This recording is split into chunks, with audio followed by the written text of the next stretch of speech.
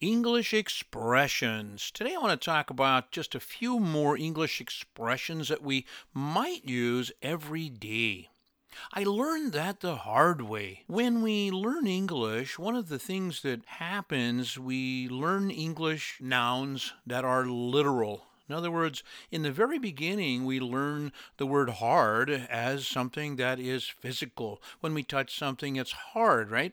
But as we learn better English and we start learning better ways to communicate, we do that with expressions, phrases, cliches, metaphors, idioms. All of those are used to communicate. What's really important about metaphors, expressions, etc., is that we understand what they mean when someone says them. Do we need them to actually communicate with others? Well, maybe not, but it's a great idea to better understand some of the most common expressions used in the English language.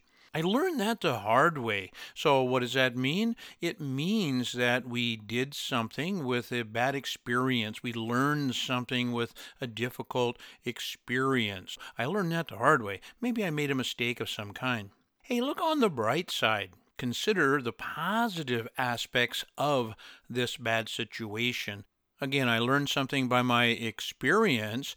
And I want to take that and turn it into something positive, which is often how we learn things every day. What about the expression, I can't make up my mind? That's easy. I can't make up my mind means I can't decide. Major in. Hey, when you went to university, what did you major in? That is when we study primarily at university. Your main concentration of study is called your major. It can also be used as a verb. I majored in biology. What about overthink? That's a compound word, isn't it? With the word over and think. Over is a preposition and think is a verb. Overthink. Hey, I think too much about things. What about the expression go with your gut? Hey, I'm going to go with my gut on this decision. It literally means that you're going to follow your intuition and maybe your feelings. Often it's all about experience. I can't believe it. I'm extremely surprised. That one's pretty easy. When you put all these words together, now we have an expression of some kind that is often used when someone is a little surprised.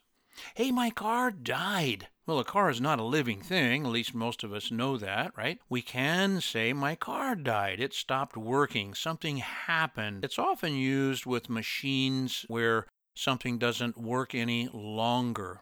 Tricks of the trade.